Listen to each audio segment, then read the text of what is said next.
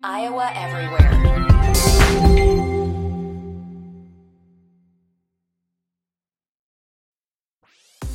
This episode is brought to you by ABC. Station 19 is back for its final and hottest season yet. Andy finally becomes captain, and she's going to give it her all to be the best leader the station has ever seen. Will she succeed? Get ready for fiery new romances and high adrenaline rescues. Watch the Station 19 season premiere tonight at a new time, 10/9 Central on ABC, and stream on Hulu. Survivor 46 is here, and so is On Fire, the only official Survivor podcast, and we have a twist this season. The winner of Survivor 45, Dee Valladares, will be joining us every week. We're going behind the scenes of the biggest moments, the how and the why things happen, and the strategy and analysis you can only get from someone like me, a Survivor winner. Listen to On Fire, the official Survivor podcast, wherever you get your podcasts.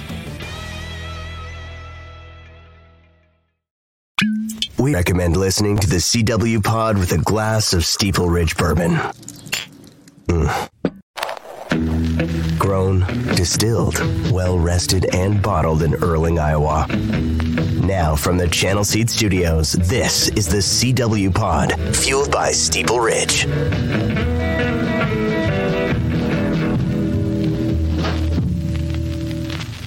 Pod this week, and one that I'm really excited about. Dear friend of mine, I almost said old friend of mine. Old because we go way back, not because of your age, Ray. You know that, right? How are you doing, my friend? I am much older than you, and I resemble that remark. My buddy Ray Cole is in. We used to have some really popular segments back on the KXNO show where we talk sports media, and I want to do this more often now that we've got CW Pod going, and we'll bring Ray in for his expertise. First of all, I want to thank our great sponsor, Steeple Ridge Bourbon. It's amazing how many tweets I'm getting from you guys who are at liquor stores and Fairway, and you're looking for Steeple Ridge. This is the good stuff right here. I was just telling Ray about it off the air, that about how everything that Pat and his family does, everything from Erling, Iowa, from their farm, from the water to the grains to everything. So support a great local company. Ray, for being on the CW Pod here in person, I'm going to give him one of our Iowa Everywhere commemorative bottles. Congratulations, Ray. Thank you. I know that's got to. Oh, you're a Hall of Famer. You've done all this stuff. This has got to be right up there. Man, it's like winning the lottery. Thank you. How are you? It's been a while. How are you enjoying life right now? I'm doing good. I've gotten off the day-to-day merry-go-round of broadcast television as of last October 1st. Good for you. But I stay involved. I'm involved on about a half dozen boards, some for-profit companies and a couple of nonprofits, including the V Foundation, where I've been involved since that great organization was founded by Jim Valvano at the very first ESPYs in 1993, and really proud to be involved with the work they do, trying to find that cure for cancer. You guys have done a good job with that too. That's one of the, for a sports fan, it's been around and so long, and it's been so consistent about the branding and the marketing that goes behind it. Like, every November that's coming around, and it's really special. And then, Stuart Scott's legacy with that. And it's crazy how Valvano is just, his name is notorious now of all the good things that have come from his unfortunate death. Yeah. And Dick Vitale is probably most responsible for honoring the legacy of his friend Jim Valvano. And I had the opportunity of attending the V Classic at Madison Square Garden in December. And when you see, I saw that. Yeah. When you see that arena, probably the world's greatest sports arena, filled with the fans from 4 teams, all around a desire to raise money for the V Foundation is pretty cool. And it's just a great organization. Every dollar that we raise goes to cancer research, because all of the administrative and bureaucratic costs every foundation has is offset by funds that were raised separately, and the interest and earnings that are generated from that fund. So when you give $1 to the V Foundation, you can be assured that all 100 cents of that dollar goes towards life-saving cancer research. So rare. Yeah, very rare. I've gotten into, I'm on a board for a local charity too, and it's, when you look into that, I'm not trying to say that charities are bad, don't get me wrong, but there's a lot of them where 70, 80% is going to pay salaries and executives and stuff. And when you find one like you're talking about, I those are the ones that I really like to give to. Yeah, Charity Navigator is the best, I think. Oh, I've never heard of that. Charity Navigator rates most charities on how much money actually goes towards the cause. And so your listeners might want to check. That's good to know. So, yeah. Well, we have a lot to talk about. Since we've done one of these, there's been so much that's happened. Ray and I have been, many of you are listening and watching on our YouTube feed. Many of you have listened to Ray and I do these sports business conversations in the past. And it was fun during the KXNO years because we kind of chronicled all this changing landscape as it goes. What I like about conversing with Ray is because Ray grew up in this business in the absolute, the peak of the mountain for legacy media. Yeah, heyday. Yes. I mean, when everything was rolling. I come in and I start doing the Cyclone Fanatic stuff, and I never have really worked full time for a legacy media company because I jumped right into the internet, which was scout.com. I worked for Rivals for a while. Then we went independent with Cyclone Fanatic. Now, of course, Iowa Everywhere. Of course, I did work for KXNO and iHeart for a while, but that was a side thing to my day jobs. So we see things differently, but we always kind of meet in the middle and kind of, I think we can give a pretty good perspective on where we think things are going. Yeah, I mean, I started at a traditional television station in 1976. There were only 3 network affiliates at that time. It was before Fox. It was before cable television, certainly before satellite television. And to your point, Chris, we have talked over the years, not only the change, but the acceleration of that change driven by technologies, new technologies is enormous. Knowing we were going to get together again, I looked up something that I'd seen recently, and it's actually courtesy of my friend Dan Houston at Principal Financial Group, who's an Iowa State grad. Mass adoption is defined as reaching 25% of the market, 25% market access, okay. Right? So thinking of you, I went back and looked at the mass adoption rate for radio. It took radio 38 years to hit 25%. It took television 22 years. It took the internet 7 years. Wow. It took the iPhone 2.75 years. Incredible. It took Facebook 2 years. I have grandkids. It took Pokemon Go 19 days. Oh my gosh. To hit the mass adoption rate of 25% of the market. That is staggering. Think about that. That is staggering. It just moves so fast. Yeah. And yeah, and I don't know if it's a good thing. Like here, I like to think, Ray, that I'm one of the quote unquote new school guys, but I have deep respect for the old school and I see a ton of benefits. We've had a situation covering Iowa State the last week where we could have used a lot more of the old school as far as reporting goes. And, just to be able to give your opinion. I mean, I have this problem and it's something that I've had to work on intently. I mean, I've seen therapists over the years. It's crazy. But when I have a responsibility, when there's tens of thousands of people who are looking for your opinion on something immediately, you can be an idiot. And there's this responsibility that comes with not being an idiot and not being irresponsible. And I've been an idiot many times in my life, but it's terrifying too, because anybody can do that and it gets retweeted by the right person. And then bam, so you you're could do something. Beating around the bush. That's not like you. We're going to talk about Jerome Tang and Kansas State and what happened last week. Ray's bringing it. Because I am old school like you. Yeah. And I'm older. If you're old school, I'm older school. And I watched that. And I watched it from the game broadcast and what we saw on television last week when he was upset and he walked down to TJ and the referee pushed him back into his box. And then we watched on the handshake line what happened. And he had a little sense that there were some things going on with fans, especially when he was teed up and all of that. And then to see what developed over the next couple of days. Okay. It's not old school. It is only right that if you're going to have a story out there that makes a conclusion, that it have attribution, that it have more than one source. Mm-hmm. And what happened there last week, Chris, was pretty disappointing because that story reached a very, very unfair critical mass in a very short period of time. And I put out, I'm not bashful, I put out a opinion on social media that said either Coach Tang or the AD at K-State needs to either issue a clarification which has some evidence behind it, or they need to issue an apology.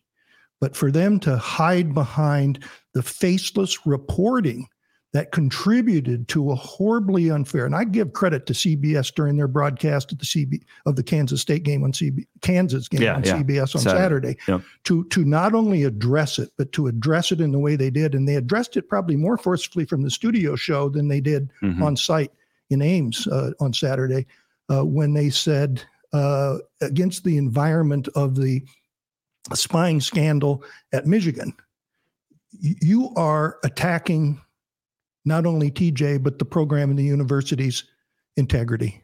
And that is horribly unfair the way it was done.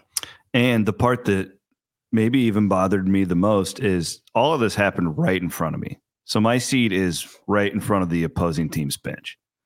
I sit with the opposing team's media. So you were the guy they were cursing at? Huh? No, but I saw that. So I sit next to the managers that got cursed at, and that was my report because I saw it. Like it, I have all these Kansas State fans be like, "Oh, who's your source?" I'm like, "I am the source. I watched it." Like you can choose to call me a liar, but I would retract much of what I said if I knew they were cursing at you. But since that wasn't the case, I hold my ground. He was cursing at these two student managers that are like sophomores in college, unpaid. Like it was so inappropriate. Yeah. But I think the biggest problem I have with it is in 2024, man, there was one reporter that threw out something that fans were throwing things at the Kansas State bench. That never happened. It didn't happen. And then there was another one that insinuated that racial slurs were being thrown toward. That didn't happen. Kansas State said it themselves. And it's like, that's really damning stuff because, as you know well as I do, some of this stuff in 2024, once it sticks to you, you can't get it off. Well, stick is the right word because much of I'm putting reporting in quotes, much of the reporting that followed that game last week was the equivalent of throwing mud on the wall to see what stuck. Mm-hmm. And by Saturday, in the time of the broadcast of the Kansas game, there was nothing on the wall. You're right. And that's where Coach Tang or his AD needed to step forward and say, we need to correct the record. And I still hope against hope that happens. Let's start with the streaming move with the playoffs and the football. Yeah. And this was fascinating to me. I want to talk a little bit about WWE and Netflix and what we think that might mean for the future of just sports. And I know it's not a real sport, but it's still a sports property as far as these entities go. I want to talk about your induction to the Broadcasting and Cable Hall of Fame.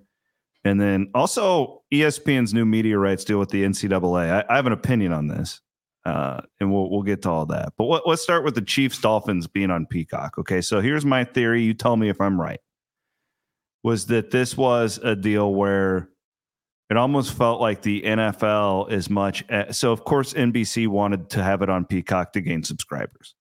That's a business move on there, and it did. It was historic as far as how many subscribers they picked up. The most streamed event in the history of streaming television, about 23 million viewers. Incredible. Yeah. It was whatever you think of the decision, it was a very successful experiment. And it's very simplistic to say, the NFL did it, because Peacock paid them a lot of money and they wanted it to drive subscriptions. That's easy to say, but it goes deeper than that, Chris. The NFL, of all the leagues, I believe is the shrewdest when it comes to identifying trends and being ahead of the curve. And they know that younger viewers have adopted streaming as their primary source for video, right? Yeah, Okay? absolutely. So they wanted to see what would happen.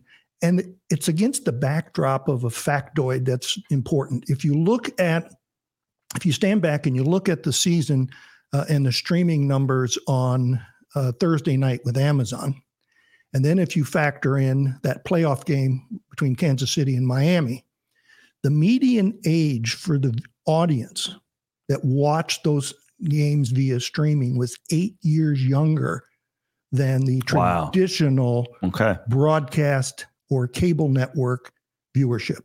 8 years, that's significant. So the NFL knows what it's doing. Most people saw it as a money grab.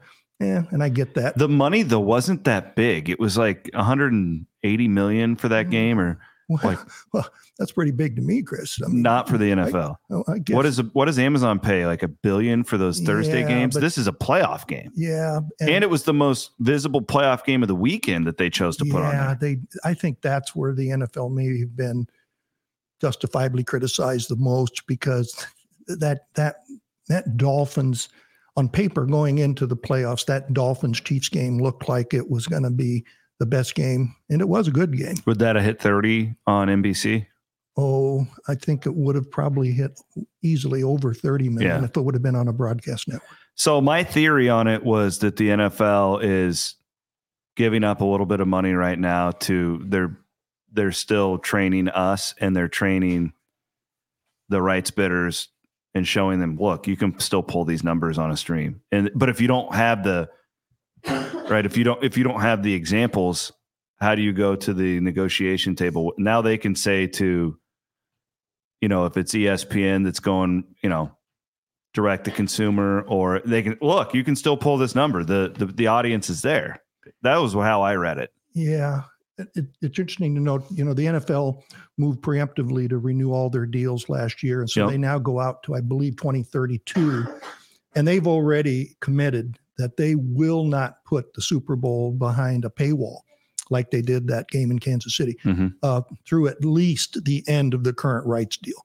So you may see doubling up. For example, the game, 2 weeks down the road here, the game in Las Vegas will be on CBS.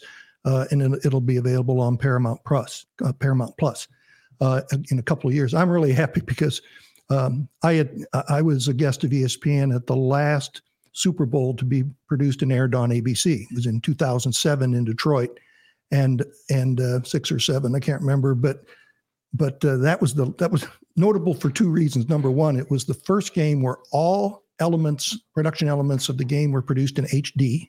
Think about that. It's not that long ago. It was produced in HD, and it was notable because it was the last game to be presented on ABC. And with all the money that ESPN has put up since then, they weren't eligible to be in the rotation for the Super Bowl because they wanted it to have a broadcast audience. And so just like CBS and Paramount Plus will have the game in 2 weeks, when ABC comes into the rotation, it'll be simulcast on ESPN. I guarantee you when NBC gets their next one, it'll be simulcast on Peacock. Yeah, and sure. I think you're going to see a combination of broadcast and pay TV platforms, streaming platforms for quite a while. So we got to the bottom of that. The one thing I keep laughing at, Ray, and I think that you'll get a good kick out of it too, is so many of my friends now with sports. I noticed this especially during Big 12 basketball season. So a night like Tuesday night or Wednesday night when there's multiple games going on, and they get so annoyed by having to exit their YouTube TV app or Hulu Live or whatever you want to get into the ESPN app. And now I'm going to go flip it over to ESPN Plus. And they go, man, it'd be really nice to just be able to click back and forth with all these, right? And you think back to, well, we had that.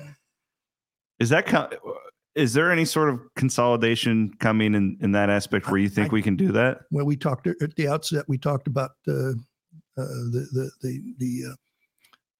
technological change and how fast it is. I will be amazed if there's not a TV manufacturer out there, whether it's Samsung or LG or whoever it is, who is not going to develop a very friendly setup via your remote where now you can flash back previous channel, on your regular lineup, cable lineup, satellite lineup, you're going to have that available to go from ESPN to ESPN Plus. It's a good example of that with basketball season. Yeah. And I'll be amazed if that's not something that is out there in the marketplace in the next years. I want to buy some stock in that. I believe, because people, I agree with you. That may be the biggest complaint. You know, the quality of the production. You know, I think Amazon gets high marks for what they did with the football Thursday night package on the NFL.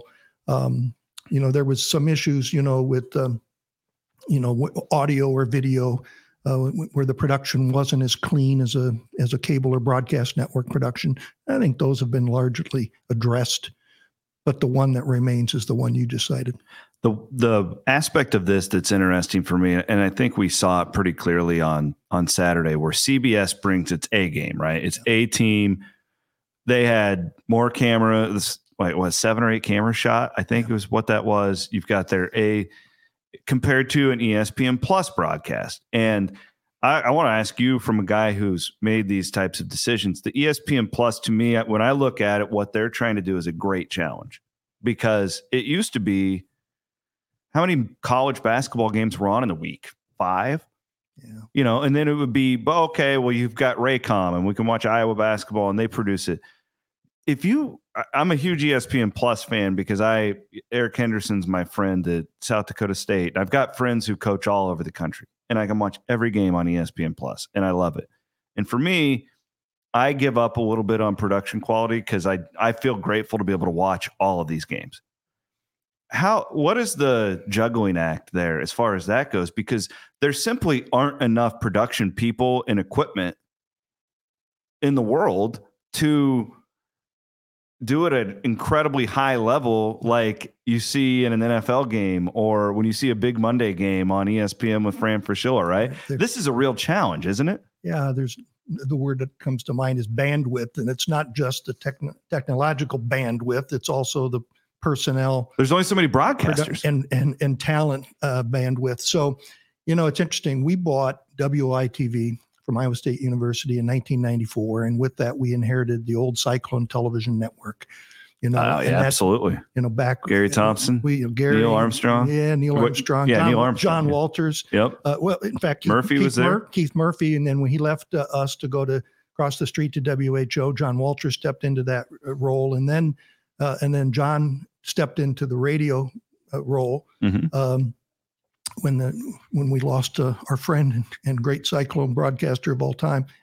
So It's interesting, if you look back, we used to produce as part of this, and we developed a partnership with ESPN Regional Television instead of maintaining the old network the way they had set it up. ESPN Plus. It is now essentially what is ESPN Plus. Yeah, it was all on these cable channels. Yeah, right? And it was based in Charlotte, North Carolina, not in Bristol, Connecticut. Okay. So we had great relationships, and we had a great network around the state, and we would produce 15 to 18 live games a season.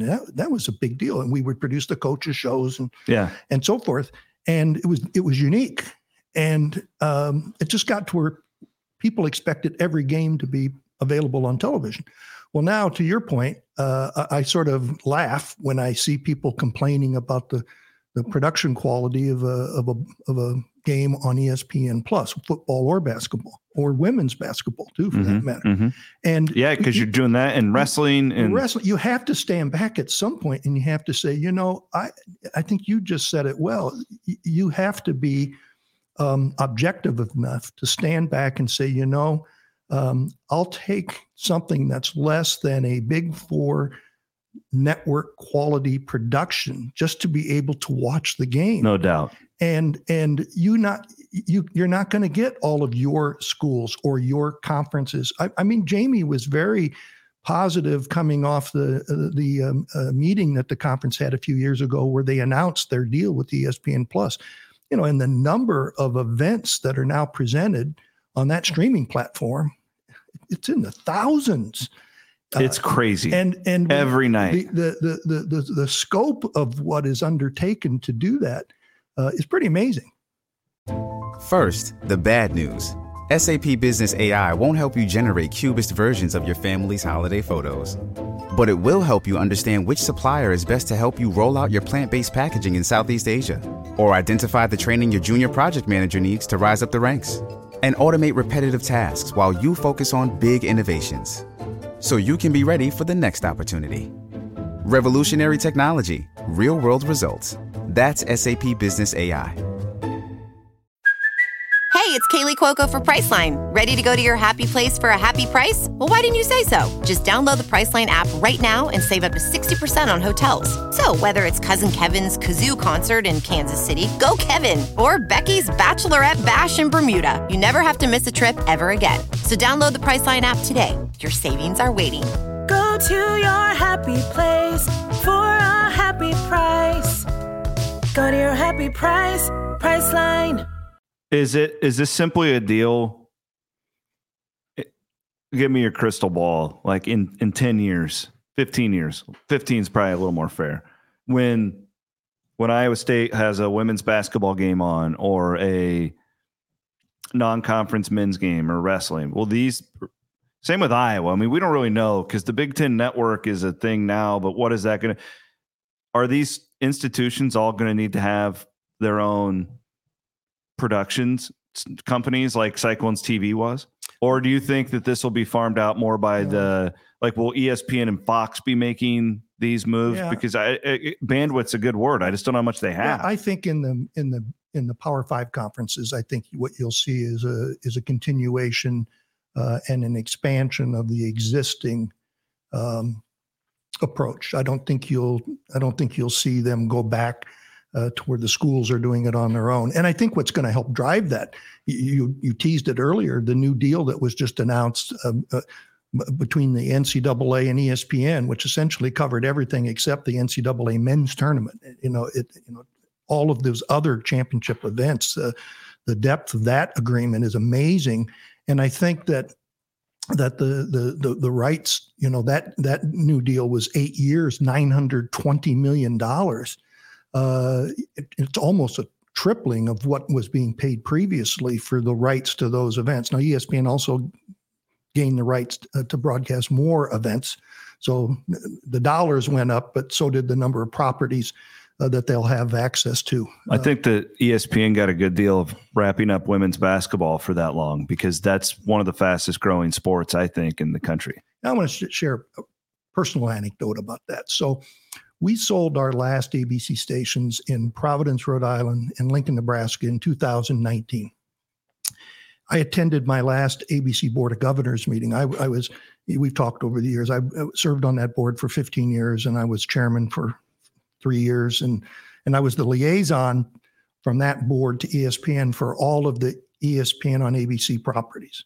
And so gave me more access and opportunity to develop more relationships at ESPN than I otherwise probably could have.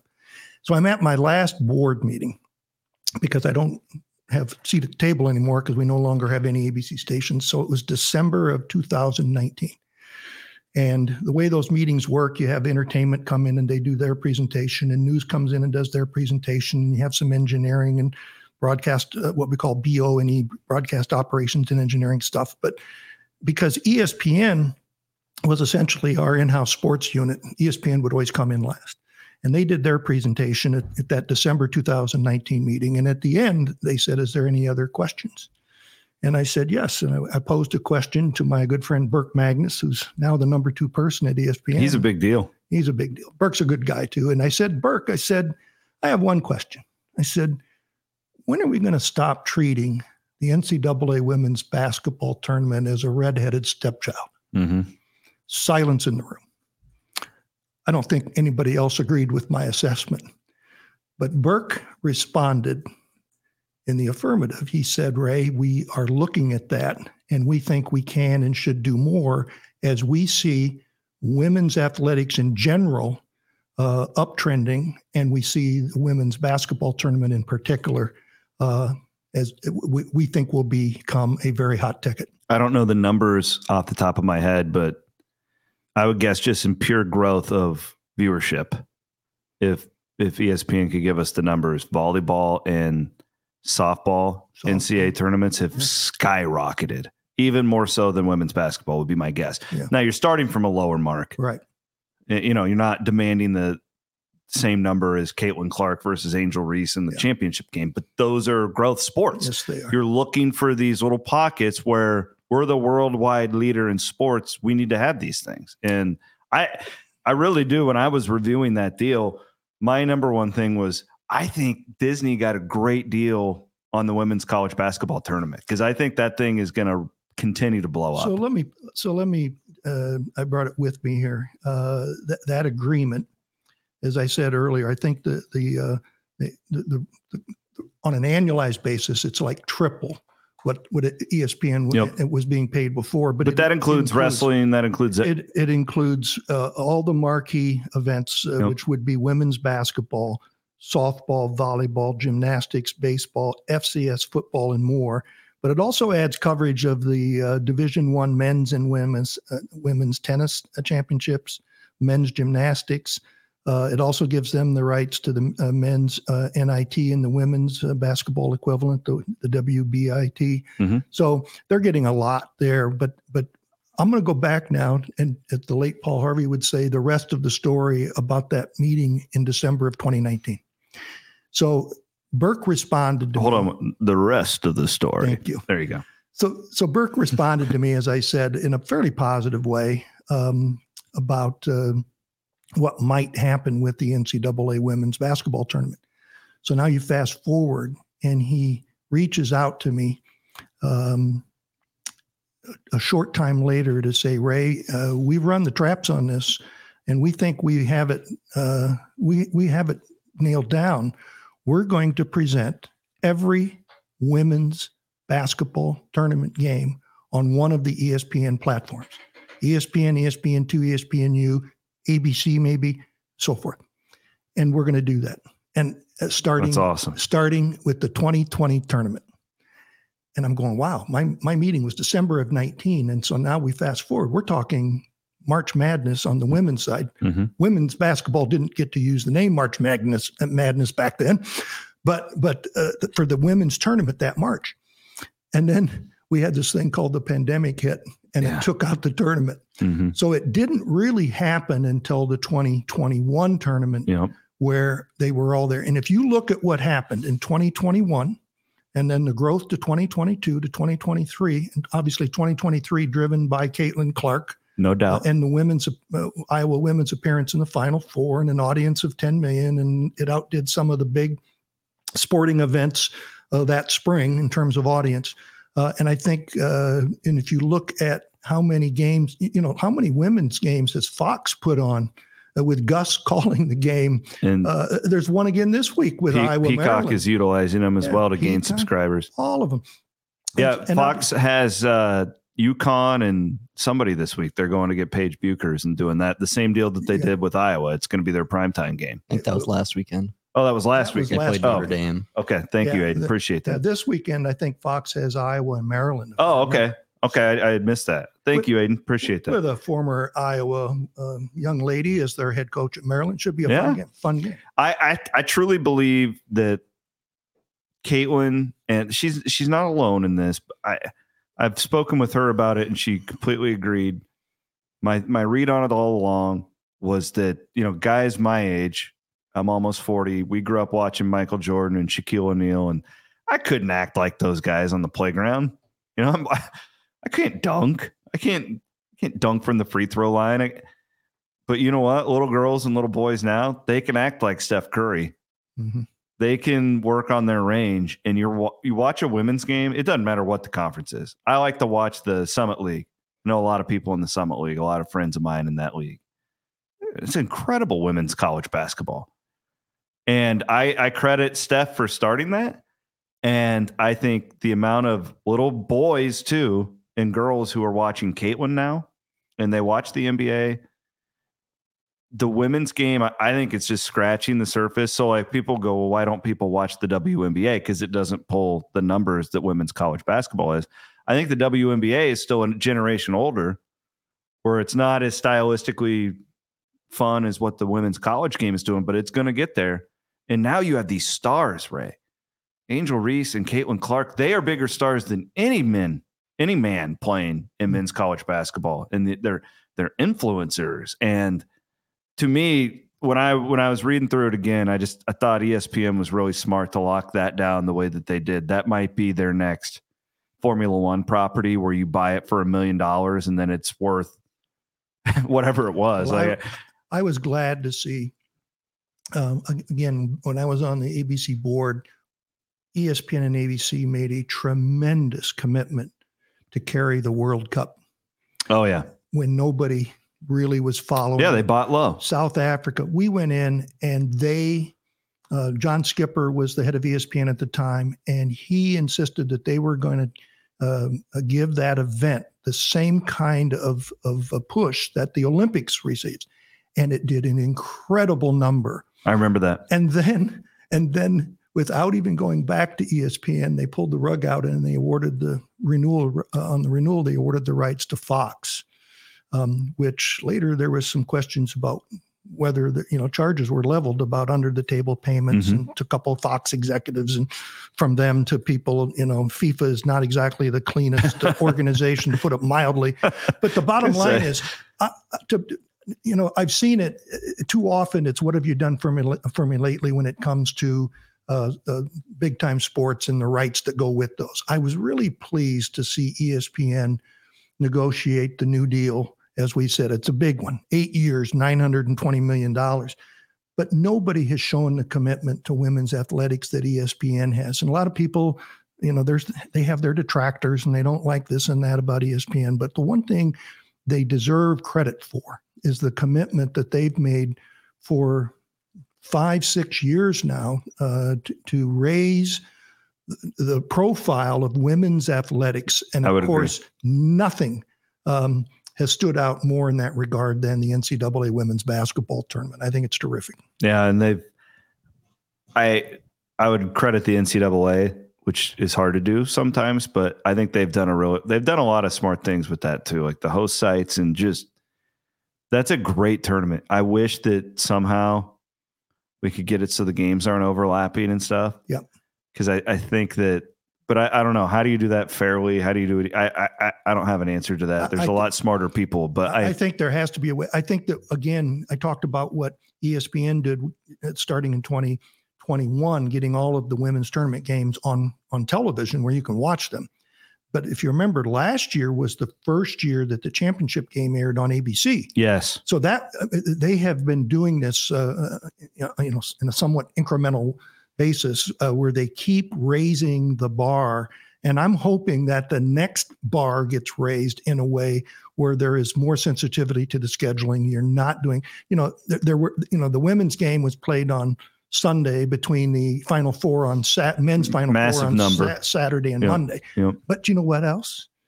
It was a Sunday afternoon. I talked to Burke about that.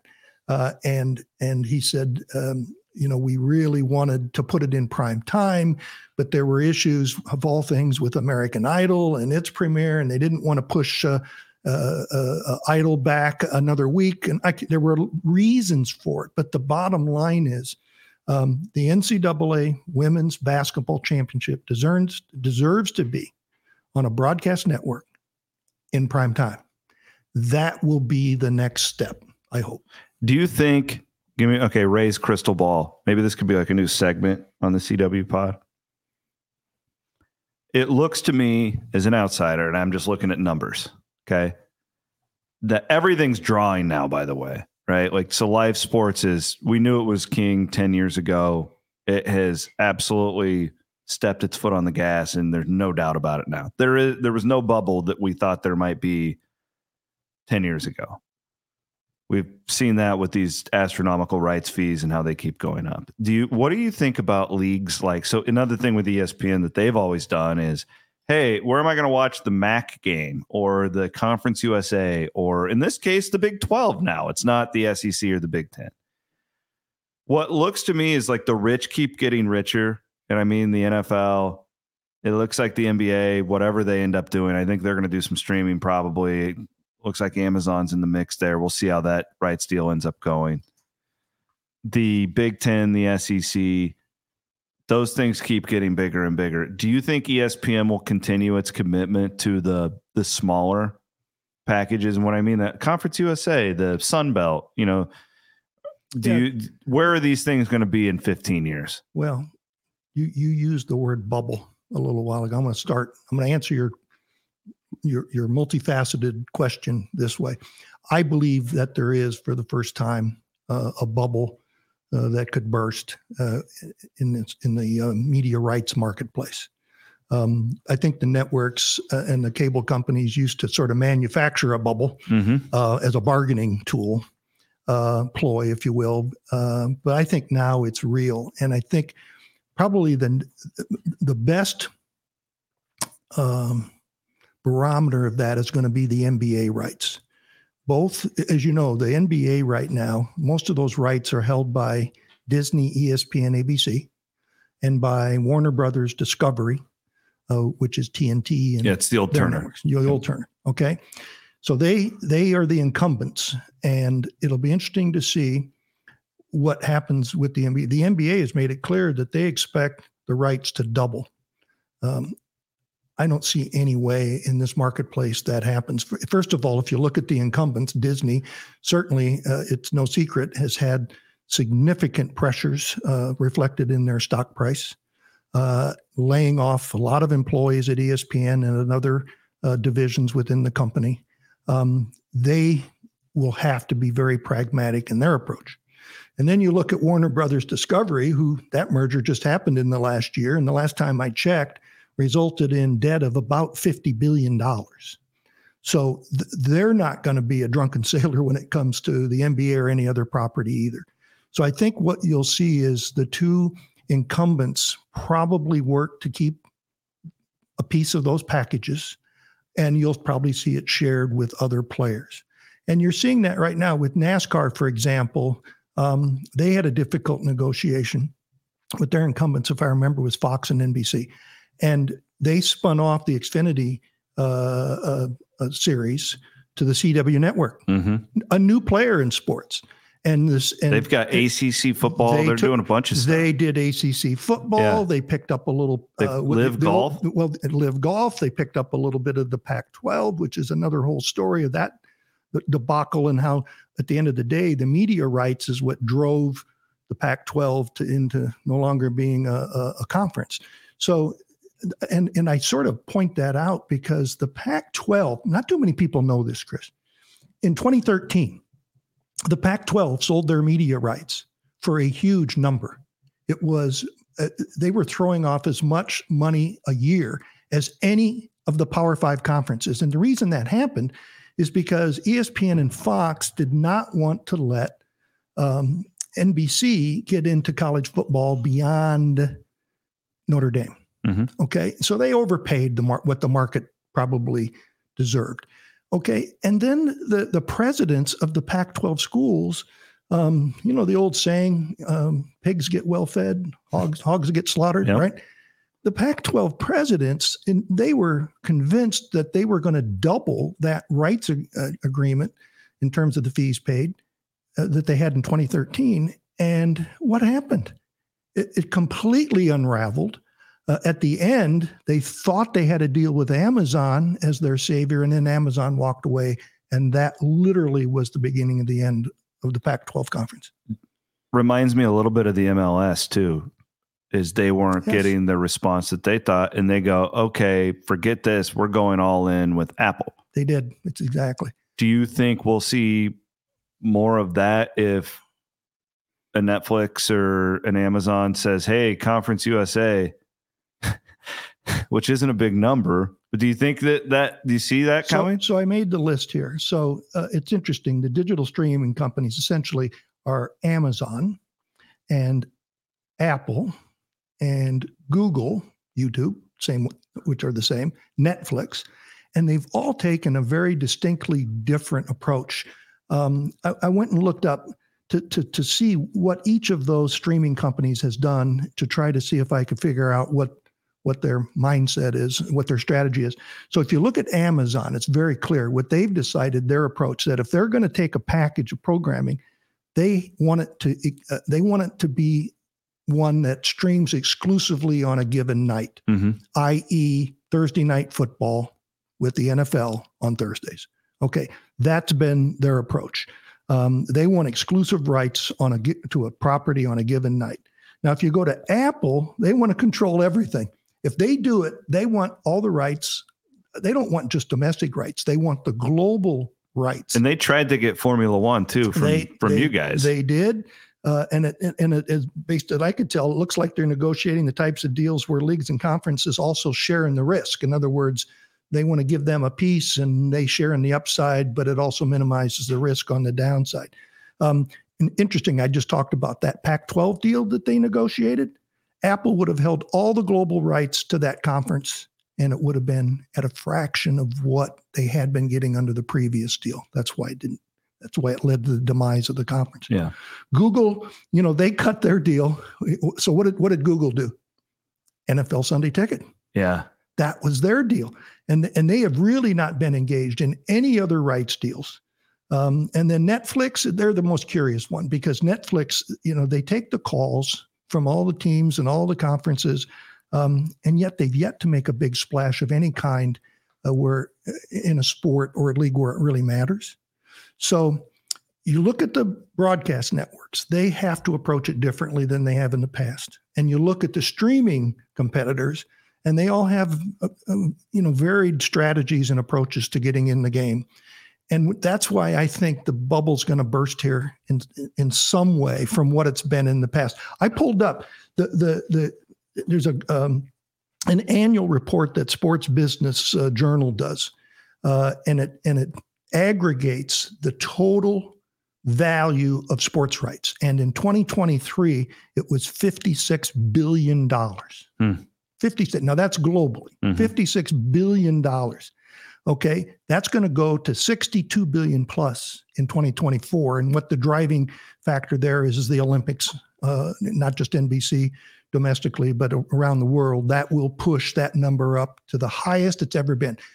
The total value of sports media rights will be somewhere around $62 to $65 billion. That's a massive number. The most valuable sport globally, what do you think? NFL. Nope. Soccer. Premier League. Soccer. Yeah. The most valuable sport is soccer. Of that $56 billion. Isn't that wild, though, living in the United States, to see how big the NFL is and to think there's something actually bigger than that? I'm going to put it in perspective for you. Crazy. Globally, the media rights value of soccer is $19.2 billion. It's the most valuable sport. Now, the most valuable property, because, there's a lot of soccer pieces. Yeah. The most valuable property is the NFL. Soccer doesn't. $12.4 billion. Think about that. $19.2 billion for soccer, $12.4 billion for the NFL. But by far the most valuable market, no surprise here in the world, is the United States. So I've been reading a lot on this WWE Netflix thing. And one of the things I think I can address your bubble, and I think it's simple economics. If you're Disney and I always call it Turner, Time Warner. Warner Brothers Discovery. It took me forever to Turner Broadcasting with that new name, Warner Brothers Discovery. Well, it's simple economics. There's not as many cable subscribers as there used to be, so you don't have all this cash just coming in. There's not all this passive income that you're getting every month. Yeah, and I'll put a number on that for you, Chris. That those paid subscriptions you're talking about have gone from about 100 million to 70 million. Okay. It is a very material drop off. And again, that contributes to the economics of what goes into bidding on a sports property, whether it's for a sport like soccer or a property like the NFL. So I was reading about WWE, and they're moving its iconic Monday Night Raw. It's the longest episodic show in the world, in history. And you can laugh. I'm not saying it's the NFL. It is scripted. We all know all this, but it is sports entertainment, and it is very valuable. And they gave them like a $5 billion deal. And that includes a lot of international stuff, their pay-per-views. I think they're going to move their WWE network so it's exclusively available on Netflix. There's a lot more to it than just this show. But there are people within WWE who make the point now, Netflix has 280 million some subscribers worldwide, where our basic cable packages don't have anywhere near that. No. It's now shifted to like an entity like WWE thinks it can grow by being on Netflix compared to the Pac-12 thing, which was just this summer. For a sports fan, they were terrified of, well, if we put everything on Apple, nobody's going to see our product anymore. It's fascinating to me how you could look at it completely differently, but is this where we're going? Well, all of the major leagues in this country recognize right now that they have to maintain a broadcast audience. They have to have their product be available to a mass audience via broadcast television. You talked about, together, we talked earlier about the problem with switching from a traditional programming outlet to streaming outlet and the difficulty of going back and forth and what a pain in the butt it is, right? So there's another challenge that streaming has, and it has to do with the way those are sold. When I was running television stations, one of the most common complaints that I would get from viewers is the bundle, the cable bundle. They'd go, oh my gosh, I have to pay for 100 channels and I only watch the local stations and maybe 5 other. And we all yelled, networks. we want a la carte. We want a la carte. We want a la carte. That's what they cried for. And, the guy says, my wife and I, we watch CNN and then I watch ESPN and she watches the History Channel and we only watch 6 or 7 or 8. And I actually saw research that bared that out, that the average cable subscriber, in addition to the local stations, only watched on average, on a regular basis, 7.5 networks. So there was some credence to that complaint. Now, fast forward, in the streaming world, you know what I hear people say all the time? Why can't I get a bundle? Why can't I have Amazon? And why can't I have Netflix and HBO Max and Paramount Plus? And let me pick what I want in a bundle. And it doesn't work that way. And that contributes to the churn where people will sign up for Netflix for some hot series. They'll take Apple TV for Ted Lasso, and when the last episode of that season of Ted Lasso is over, they cancel. And then you have the password stealing and the crackdown and going. So the streaming services have their own challenges, and they have some warts and blemishes that they've got to address as well. And they're also dependent on internet, which I'm a rural Iowa guy. Now, granted, so like my family, for instance, in a small town in Southwest Iowa, mom and dad live in town. I've always been able to, not always, in the last 10 years, have gotten pretty good internet. They cut the cord during the pandemic like a lot of people did, and they started streaming, and now that's just what they do. And then my sister lives outside of town, and she has 3 kids. For the longest time, her internet simply couldn't handle it. They had to, so if you're Netflix, that I know that's not really what Netflix is thinking about, but it's still a real thing. If you look at a map of our country, a hell of a lot more rural area than there is city life. So that's got to come around too. There's infrastructure when it comes to it. It's just fascinating to me. I'll never not be fascinated in this. I'm glad that I get to live in this time to kind of watch it all move and be a very small part of it. And we need to do this more often, Ray. Do you have any? Oh, I wanted to congratulate you on your Hall of Fame induction too, as well. So the Broadcasting and Cable Hall of Fame, that happened. When did you get inducted? Last year, right? May of last year. May of last year. That's pretty awesome. And then Jim Nantz was in your class. Yeah, it was fun, humbling to be certain, as was noted during my introduction by Craig Melvin of the Today Show. There's been only one other Iowa native to be inducted into the Broadcast Cable Hall of Fame, and it was Johnny Carson. Heard of him. So when I say it's humbling, that sort of underscores that in a big way. Yeah, and the other members of the class were Jim Nantz, as you mentioned, was not just inducted, but was also recognized with a Lifetime Achievement Award. Soledad O'Brien was in the class. Rachel Ray was in the class. Al Roker, his wife works for ABC News. Not everybody knows they're married, but Al Roker and Deborah Roberts, who's now the co-host. And here's something funny. David Muir. My 8-year-old wakes up every morning and watches the Today Show. Isn't that something? She thinks that Al Roker is the greatest human being on the planet. Yeah, he's a terrific guy. His wife, Deborah Roberts, is a longtime journalist for ABC News, and she just named to co-anchor 2020 with David Muir on Friday nights. So it was a fun event. We had lots of friends and my family there. My boss, who just passed away of 40 years, my partner of 40 years, passed away. I was just at a celebration of life for him last week in New York.